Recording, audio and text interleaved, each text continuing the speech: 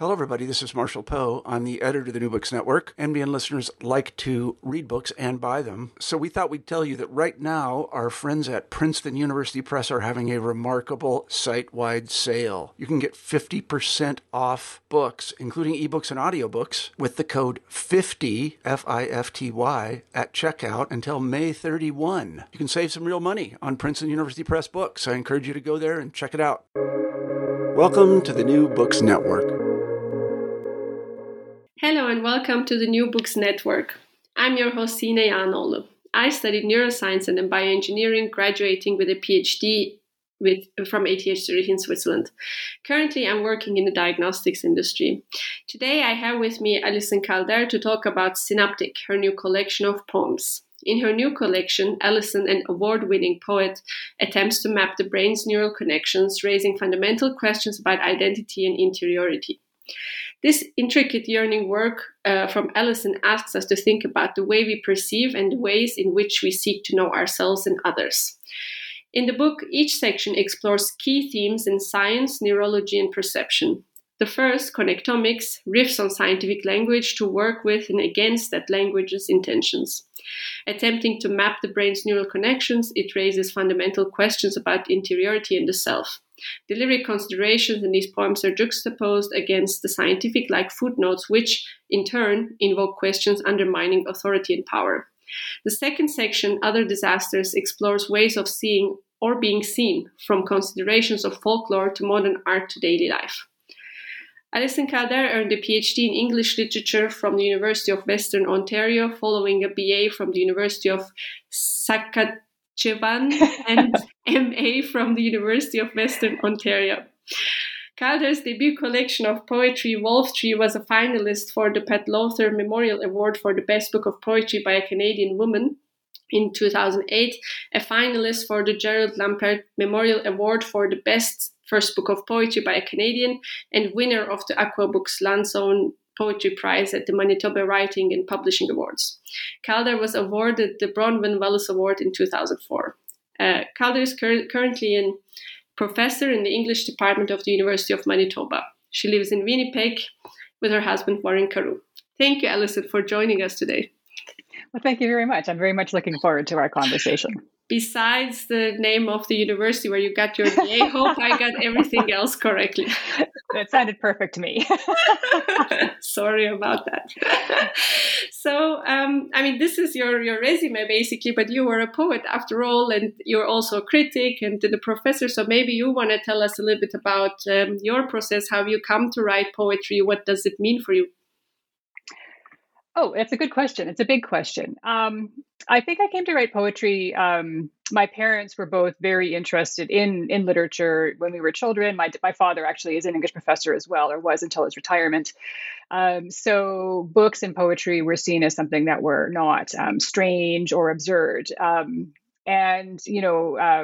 really liked it. I think I really liked the sound of words a lot. And I like things that are kind of strange, I guess. And language is very, very strange, right? And especially if you speak more than one language, you will know, like, intimately, like, the weirdnesses of each way of speaking, right? And so I'm fascinated, I guess, by the way that language lives in particular places. And I don't mean just different languages like, English and German, for example, but the language of sports, right? Or the language of knitting, or the language of science, right? And the ways in which those particular ecosystems, I guess, operate. And, I think we all know how difficult it is to express ourselves in words. And I think, there's always this, this desire to get to that perfect expression that we're going to find. And I think we're never really going to get to that place of perfect expression or perfect knowledge. And that's actually something that I talk about in this particular collection, Synaptic, about using sort of science as my environment there. But I think, poetry is something that has always been interesting to me. And I'm fortunate to have found a career, I guess, which allows me to, spend my time reading poetry, talking about it with people, and bouncing ideas off of other people in a way that's not seen as really strange, I guess, because everybody in the world is equally strange to me in my little environment here. Thank you for that. And actually, in the book, you've already touched upon it a little bit. Really, this interplay between scientific language and what that means, because basically science just explains things that we are experiencing very naturally ourselves. So that interplay is really coming across, and I personally really enjoyed reading it. So I want to ask, there are these two parts about connectomics. How did you come up with the idea to explore that scientific language and specifically neuroscience? Yeah, well, I have no scientific background, other than a sort of an interested layperson's understanding of general science. But I was in a conversation one day with a colleague in the biology department. We were killing time at a meeting, I think, and he mentioned that they have these glowing mice in the biology building. I thought, glowing mice, like, tell me more. So of course he's pulled out his phone and we're Googling images and this kind of thing. And I'm like, wow, like, as someone not in that environment, it seems very science fiction to me, and so then he said, if you think that's amazing, you should check out this transparent brain. And I'm like, what? The transparent brain? How can such a thing be? It's so not something I would ever think is even possible. But of course, it is. And to many people, like, who work in that field, it's completely normal, right? But for me, it was a strange and weird thing. So I was Googling around images of the transparent brain, and I was really struck by one in particular. And it's an image of a brain it's sort of like a split image, right? And one part of the image is a mouse brain, I think it is, sitting on a page like of text, and you can see the little brain there. And the other half of it is that same page, which you can read completely clearly, like the brain has been turned transparent and you can actually read the text through it. And the intention here is to show how clear you can see everything, right? How everything can be very easily surveyed. But when you get to that text, right, that text is going to trip you up, in my opinion, right? Because what the text actually says is, underneath the brain, I was checking this out this morning just to make sure I got it right. The text says, the brain is a world consisting of a number of unexplored continents and great stretches of unknown territory. Well, that's a metaphor, right? So metaphors are not like you're never getting to the thing itself, right? A metaphor or a simile or any kind of poetic comparison, figurative language really is about deferring meaning, right? Where we can't actually talk about what love is like. So we say love is like a rose, which approximates that, but we never actually get there. So the idea of like having this sort of like transparent kind of like perfect knowledge of something was really challenged by the fact that when you got to the heart of what was being sought, right, it remained this closed box, right? There was something else that could never actually be opened up. So I was really like sort of entranced, I guess, by this simultaneous transparency and opacity, right? And like sort of thinking like, like this image exists to show that we know. That we know, period, right? And what it actually does for me is it shows that we don't know, right? We haven't reached there. We haven't gotten there yet. So I was really, I guess that was sort of the germ for the idea of exploring ideas about, knowability and power and surveillance and identity, right? Because the whole idea behind the brain being transparent, I mean, that was, I saw that as a literal thing, but for me, that's also it's very metaphorical, right? And it speaks to the idea of being able to know who you are. And this is really fascinating, right? Because, I like to believe, like most people, I think that, I'm a creature of my conscious will. I am who I am because it's some sort of innate personality to me, right? But at the same time, if I get a knock on the head, for example, I might, start off being a person who really loves desserts, and after that knock on the head, I'm somebody who like has no sweet tooth whatsoever. So like, how can that be at the same time? So I think I write about things that I'm really interested in exploring. Like, I don't write to answer questions necessarily. Like, I sort of write into questions and see where I get to. And I think this is actually one of the challenges that scientists have as well, right? Where the question is, what do you do with, I guess the question would be like, what do you do with failure?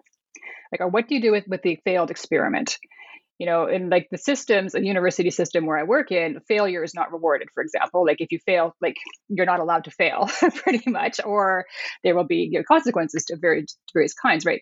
But of course, failure is all around us, and language is always this failure, right? You never get to the thing itself. You never get to what you're saying.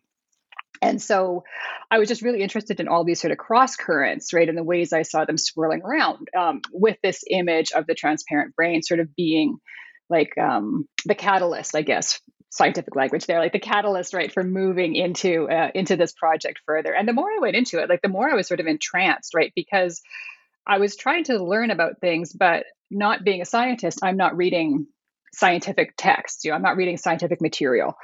So the only way I, as a layperson, can understand really is through the use of figurative language, right? Is through comparison and through metaphor and simile. So I was fascinated by the ways that like science was trying to explain itself to the world, right? Using these techniques, and I found that very productive as a source of ideas for just sort of riffing off of these different ideas and sort of like saying, okay, like, this word is really interesting. Let's press on that a little bit, right? And see what other meanings come out there, or what other resonances this kind of language has, right? Because, I think one of the goals of the writers that I was reading, trying to explain science, right, was to be very direct and very like straightforward, and not go down these like, they wanted to tell me one thing, but I think you can never really say one thing only. You're always going to be pushed in these different directions. So that was what I was trying to do, right? Was sort of look at the language and then see where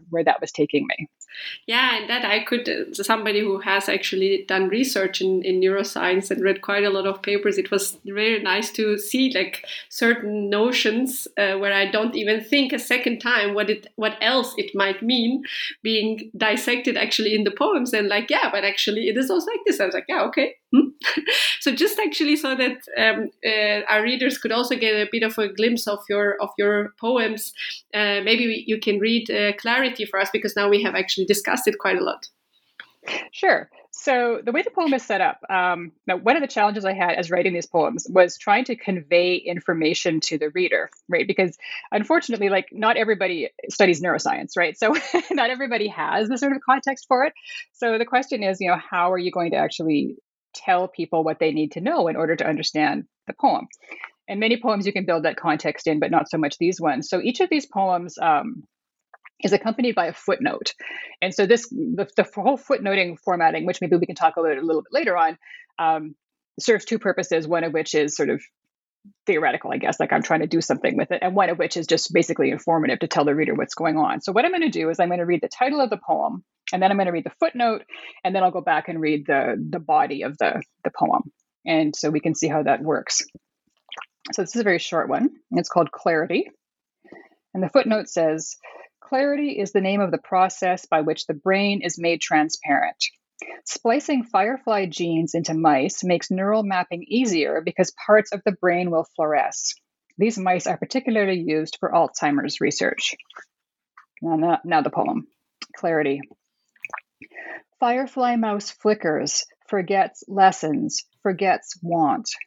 Inside his skull, the past incinerates, embers blizzarding into ash. The screened brain's a maze, sizzling, fragments of a film that's not replayed. What and how and why flash briefly, die. Mouse mind flares. It turns to glass. Thank you. I mean, I find it really beautiful because exactly, so we work, and these fluorescent proteins, this, as you said, this glimmering, mice. It's so by now so ubiquitous in science that you don't even actually think the beauty of it. So I mean, I was really fascinated with this poem, really kind of getting into that beauty, but also what we are seeing. So you mentioned also, at least that's how I interpreted the past and so on. So all these, for example, memory formation, how these are basically the processes that neuroscientists are studying and seeing, for example, fluorescent protein lighting up, a synaptic connection happening, and so on. So knowing these on one side and then having this, beautifully translated in this language and like pulled apart, this was really very, very fascinating to see from my side. Oh, thanks. Yeah, I mean, it was interesting. I mean, obviously, well, maybe it's not obvious, but I mean, the ideas of memory and so on are coming out of the fact that the mice are used for Alzheimer's research, and we can see, I guess, like the kind of range of meanings, I guess. Like when I'm talking about the brain being a maze, right? I'm talking about like the way the brain looks for one thing, like it's got those little sort of ridges in it and squiggles. It looks like a labyrinth, right? We're talking about mice running through mazes. We're talking about being amazed, like being straight, being spellbound by something. All of these things coming through at the same time, and so I really like the way in which those ideas, like they butt up against each other. I guess like all those definitions sort of work together and against each other at the same time, right? They all have to exist in the same moment. And how did you go about? So, did you work with some other scientists, or did you just do some self-study? Because I have to say, really, the explanations, these footnotes that you mentioned, is really actually quite actually concise, but at the same time comprehensive. Like it's enough that we understand exactly the scientific concept. So, when I was reading, I thought you must have done quite a lot of work behind that. Well, the research that I did was largely just Googling, frankly. Like I was, I mean, I think in a sense, like one reason I'm able to sort of be fairly concise in the footnotes is because I don't actually know very much. Like basically the footnote is telling you every single thing that I know about that topic. So it's not like I'm trying to condense this like vast range of like subtleties, right? So I guess really all I'm telling you is like what I find crucial for understanding the poem. And so, I mean, there may be an error or two in the footnotes that I have noticed over time, but so far no one else has pointed them out. So I've been lucky that way. But yeah, I just think it's really, it was really fun research, and it really allowed me to follow a lot of strange, random like rabbit holes and links, and just be struck by like just the or what seemed to me, right, a very imaginative ways of conceptualizing the world. Whereas in the discipline of neuroscience, of course, it might be completely like taken for granted and pedestrian, and something else which I take for granted would be completely like, entrancing and amazing. But it was very fun learning a different language, kind of in a way, I think, or getting a very basic understanding of it. Mm-hmm. Yeah, for sure. And I want to touch upon the point you mentioned earlier about transparency and opacity. This to me is like, I can totally, especially neuroscience is such a difficult field to do research in, because it's so hard. Like all these tools that you mentioned, the clarifying the brain and fluorescent proteins and so on, these are all tools so that, we could study this actually much easier. But the more you develop tools, it feels like the more challenges still hit you. So I really actually, when you were talking about it, so that you think you use one tool, you think you figure it out, you could answer one question, comes yet another challenge that makes the whole brain or whatever processes you're studying completely opaque. So in that sense, I mean, what you mentioned is with language, this really also interplays with the scientific field itself. Mm-hmm. And I think one of the things I was thinking about when I was writing the poems was I was thinking about the display of knowledge as well. And I talk about this in one of the poems as well, like the fact that like the brain's all crunched up, right? Like it's this very dense, intense little layered cake kind of. And you can't, like the only way you can actually look at it is to kind of open it out, right? And spread it out so that it's sort of fundamentally altered from what it was. So you might be able to see things a little more easily because all the creases are kind of unfolded. But at the same time, I think you might lose some of that simultaneity, I guess, or sort of like the way I imagine it anyway, is like the brain works as something which is crunched together. It has to be crunched together in order to work, right? Spreading it out, is going to make it not work so much. And actually, I find that to be very much like the way a poem works. Because poems, like especially figurative language, like metaphors and similes, they have all kinds of connotations, I guess, all of which happen at the same time. Or you think of how a pun works, right? Where a word that means like two different things at the same time. In a poem, when you're using a pun or word that have more than one meaning, both of those meanings are operating at the same time. And I find, as someone who teaches poetry, both to creative writing students and also just to regular students of literature, when I have to dissect that poem, right, I have to flatten it out, right? And so I have to pull those different meanings out and say, like, okay, like when I say it's like a rose, I mean this, and I also mean this, and I also mean this, and I turn things into a sequence, I guess, rather than actually having them happen all at the same time, which is what happens in the poem. And so I think that's like an interesting challenge that I hadn't thought about before, as sort of a similarity between like scientific inquiry and literature, but that was something that struck me as I was doing the thinking about this. Yeah, I totally see that. I mean, what you're describing also, it's I can, like, one way of seeing it. I mean, there would be so many analogies, but one way of seeing it would be difference between consciousness. You need the brain exactly to be intact, as you said, and neuroanatomy. You dissect, and then you understand this region looks like this. It was previously connected to that, and so on. And these two are, as the both field experts will tell you, are completely different in what you're looking at and how you're studying it. So of course they're interlinked, because one describes the substance and the other is like what's generated from that. But to our, as you said, something, what a poem gives to a reader like me, for example, is different than when we go into a class and dissect it, and then it becomes something else. Yeah, very much so. And I think like we have to have both of those things, obviously, but you just, things are lost, I guess, on both sides when these processes are enacted, I guess. Yeah. And then I want to also touch upon something you've mentioned earlier about academic. So I read academic fields, the failure not being rewarded. This is something also you, even as far as I can interpret, cover in one of the poems as well. So I really actually I was very happy to see that. So file drawer problem is the poem. So can you talk a little bit about what file drawer problem is, and how did you get inspired to actually talk about this in this poem? Sure. Well, maybe I'll read that poem if I can just yes, please dig it up here. Where did I put that? There it is. Yeah. So I guess actually the file drawer problem is explained by the footnote.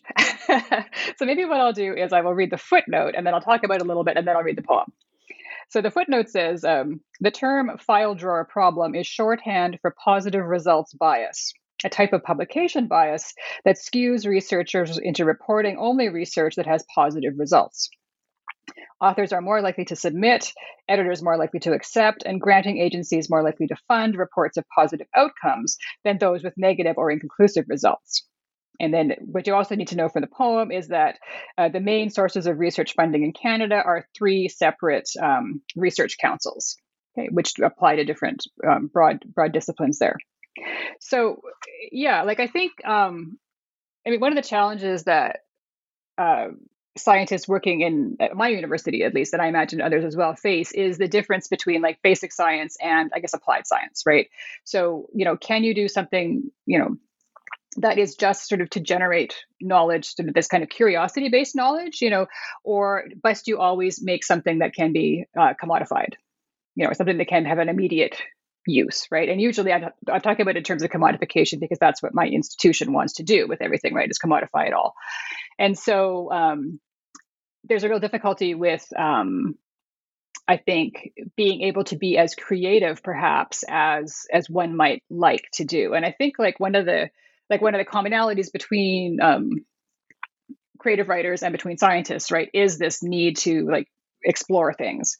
Like both of them also have to like really work really hard, right, in order to get things done, but also like just try to explore things. And then what happens if your exploration comes up and you discover like, well, no, this is a dead end, right? Or actually this was not as productive as I thought it was going to be, or I had this ambition to create this structure and it actually just didn't work. Like that is super interesting. Like that's very, very important as well, right?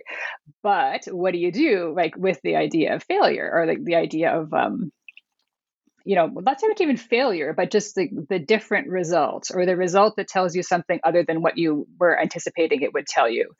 What do you do with that? So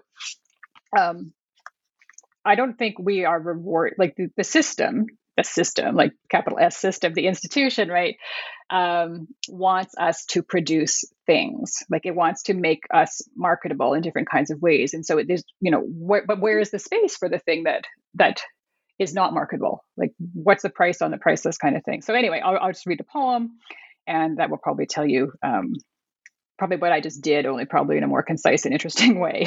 So the poem is File Drawer Problem. Think outside the box, but then you'd better crawl back in. Blue sky thinking only leads to clouds. A man's reach should exceed his grasp. Just kidding. No one likes a loser. Let's optimize and synchronize out-of-step rockets kicked to the curb. Our metrics don't measure failure, so step on solid ground. Climbing without a rope won't get you anywhere. Stay in harness. Holes in the floor? Keep walking.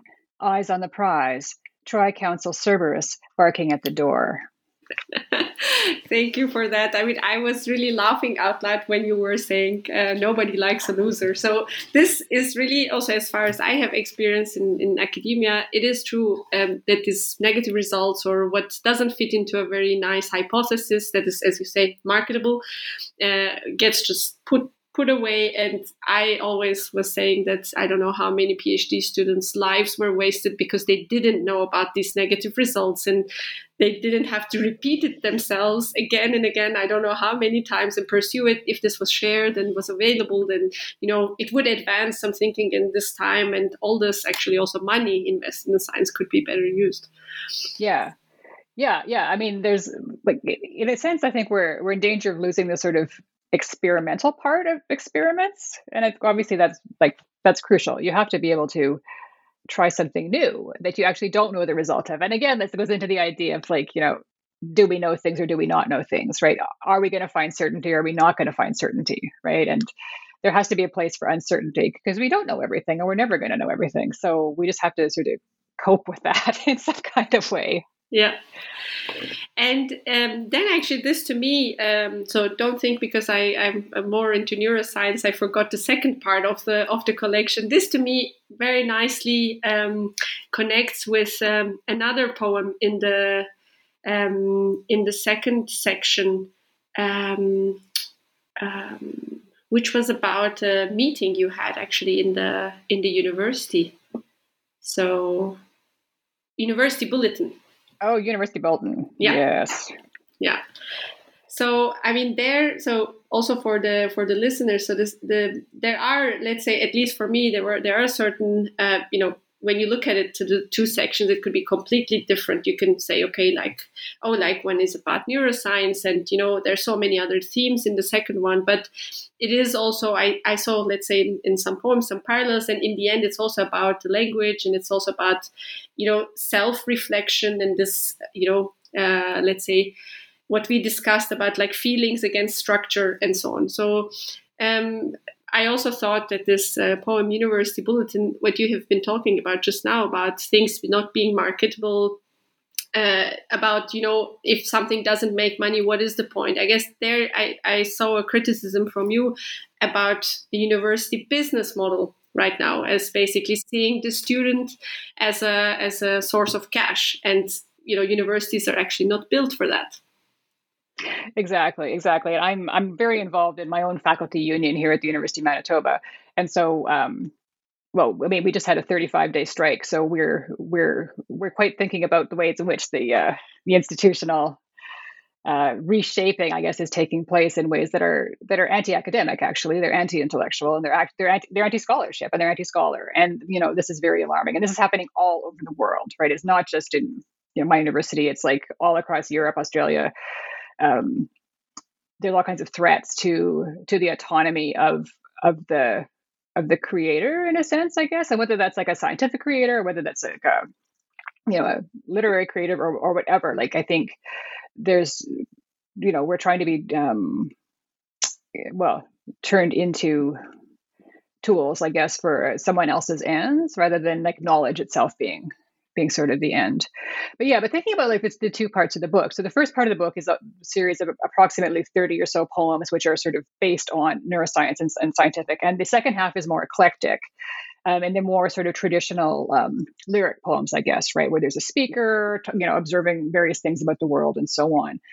But I think, again, there's still a lot about power, right, and about knowledge, and about the idea of being thinking one thing and then having that blown apart by something else. Like the final poem in the book is about a visit to a shrine, right, to a very important site of Catholic pilgrimage in New Mexico, and the speaker, who is and is not me, right, at the same time, right, goes there like with this sort of very blasé attitude, is like, well, I know it all, look at these primitive people with their sacrifices, this is ridiculous, who would ever think this could possibly work? But then something really profound happens to them, right, and it's not they're not having some sort of religious conversion, right?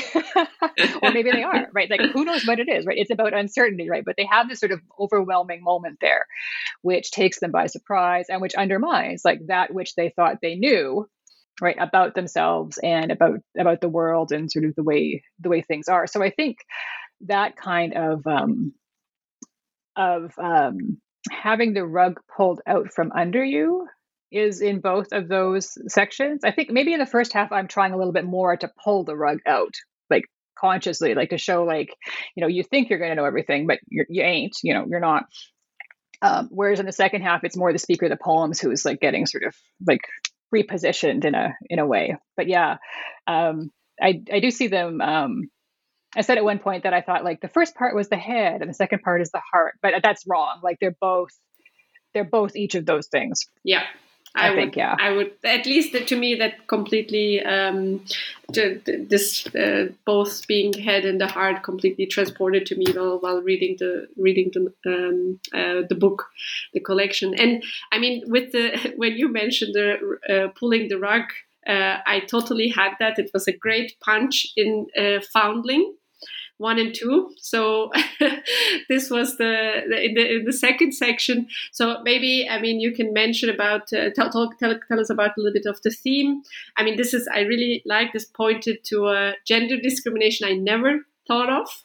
So this would be really great if you can talk about this poem or two poems. Well, so yes, I'd love to do that. So a couple of the, several poems in here deal with folklore of different kinds, and actually that comes up also in the first section as well, right? Some of the neuroscience poems have to deal with fairy tales, and so that idea comes up again in the second part. And so for this particular poem, Foundling, we were traveling. I was doing some research on Hudson's Bay Company workers, actually, who came from Orkney. So we were in the Orkney Islands there, and touring around and listening to stories of shipwrecks and this sort of thing. And so shipwrecks and seashores and things like this come up quite a bit in the second part of the book as well. And so I was struck by this sort of, mythical tale, of the shipwreck where the baby is saved. And then I was thinking, what would it be like to be that baby? You would never know anything about yourself. But wouldn't you always sort of wonder, why was I saved? How come everybody else on that ship? Why me? So that was the first part of the poem. And the second part of it is a little bit different. Actually, maybe I'll just read those if I can take a second to do that. Please. Okay. So you can hear, I guess, the two parts. And right. So there's no footnote for this one. I'll just start there. Foundling. Another story. Night, a ship driven onto rock. Among the breaking timbers, heaving surge of water's giant fist, a strobing flash of lightning shows one thing that can be saved. Small package passed from desperate hand to hand. A baby. Nothing else. Anonymous parcel with no return address. Landless, nameless, face recalling features of the dead. Unmoored. That baby could be anything, from bastard prince to king. Foundling, jettisoned into a future. Who will take him in? Shepherd boy or merchant, he'll sleep with animals or else on feather beds. He'll be written on or write. This story is an anchor he'll drag throughout his life, a sack he can't unpack or drop. A course between Scylla and Charybdis. One cliff, the weight of fate. His rescue proof, he's marked for something. The power to do good or else destroy by accident everything he's come to love around him, moving the story forward, protagonist.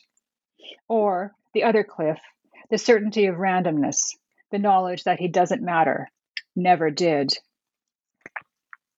Foundling 2. And if the baby is a girl, that story never starts. And that's the end of that poem. So thank you for reading Foundling. While reading it, also I completely felt the punch of that second part. So, and also made me think again. This is exactly how it happens in such stories. So you basically then came up with that, as you explained, when you were thinking, okay, like this is what happens if you were this little baby. But then how did you then arrive to the part where you say, oh, what if it was a girl? Well, I guess maybe I'm always sort of wondering, what if it was a girl? Yes, that's, I think, always a good question. You have to flip it to see actually if it holds. Yeah. But I was thinking, I mean, like the reason that this folklore is passed along is because of a family name, right? There's one particular family name in this area which sounds like it comes from Spain or Portugal, and so that's a hereditary through the male line, right? So we don't have, I mean, I guess, suppose practically speaking, were it a girl who was born, her name would be gone. But then, like, how could the baby have a name anyway? This is also another thing. Like, these things don't necessarily, make any sense really logically.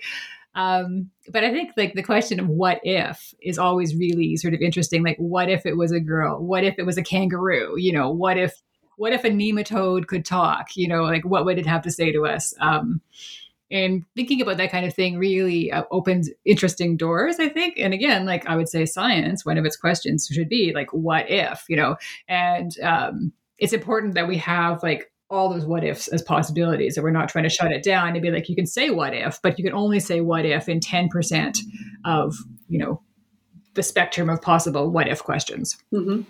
Yeah. And I mean, then I also can understand from this, you're also kind of then have questions about the bias. So, I mean, about gender bias as well. And I can see, so in the second part, there are also poems about aging, about global warming. So what busies Alison's mind as a poet and as a person? I assume this is what we see. So, but what is in your mind? What are the concerns that we can see reflected in your poetry here? Well, I think it's like generally, I guess I would say concerns with power.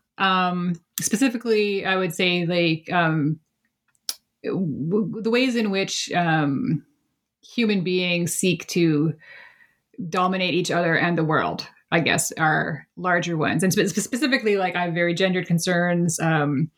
I'm concerned about the environment. I'm not an activist in those causes particularly, and like I have friends and colleagues who are out there putting their lives on the line, I guess, in ways that I do not do that I'm in the university, I make a good living, I'm a middle-class white woman, straight, cis, like it's all like I have all this privilege, right?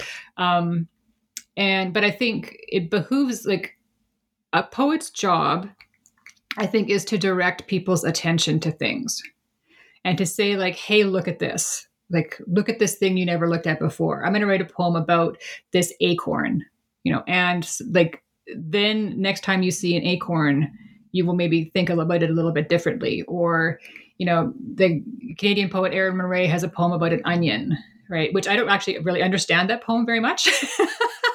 But I think it's very beautiful linguistically. But every time I'm chopping onions, right, I sort of have this flash of like thinking about like, oh, like this onion is more than what I think it is. It's not just this object for me to consume, right? There is something else possibly there, like this onion consciousness or the onion being or whatever, So I think like poetry and writing, creative writing in general, often tries to get people to look at things And I think, I mean, my poetry obviously is directive to a certain extent, in which I'm not overtly, I guess, well, maybe I am. Maybe I'm not a good judge of that, but I'm not overtly like trying to tell you what to think about something, but I am telling you to think about it, I guess, ideally. So I would say that would be a concern of mine. I've written poems about my own neighborhood, talking about changes in it, the gentrification and so on that's going on in it, which I'm part of as well. And I think, I think these are all just things that I'm thinking about, right? And actually, a lot of them are concerns that come out in my academic writing as well.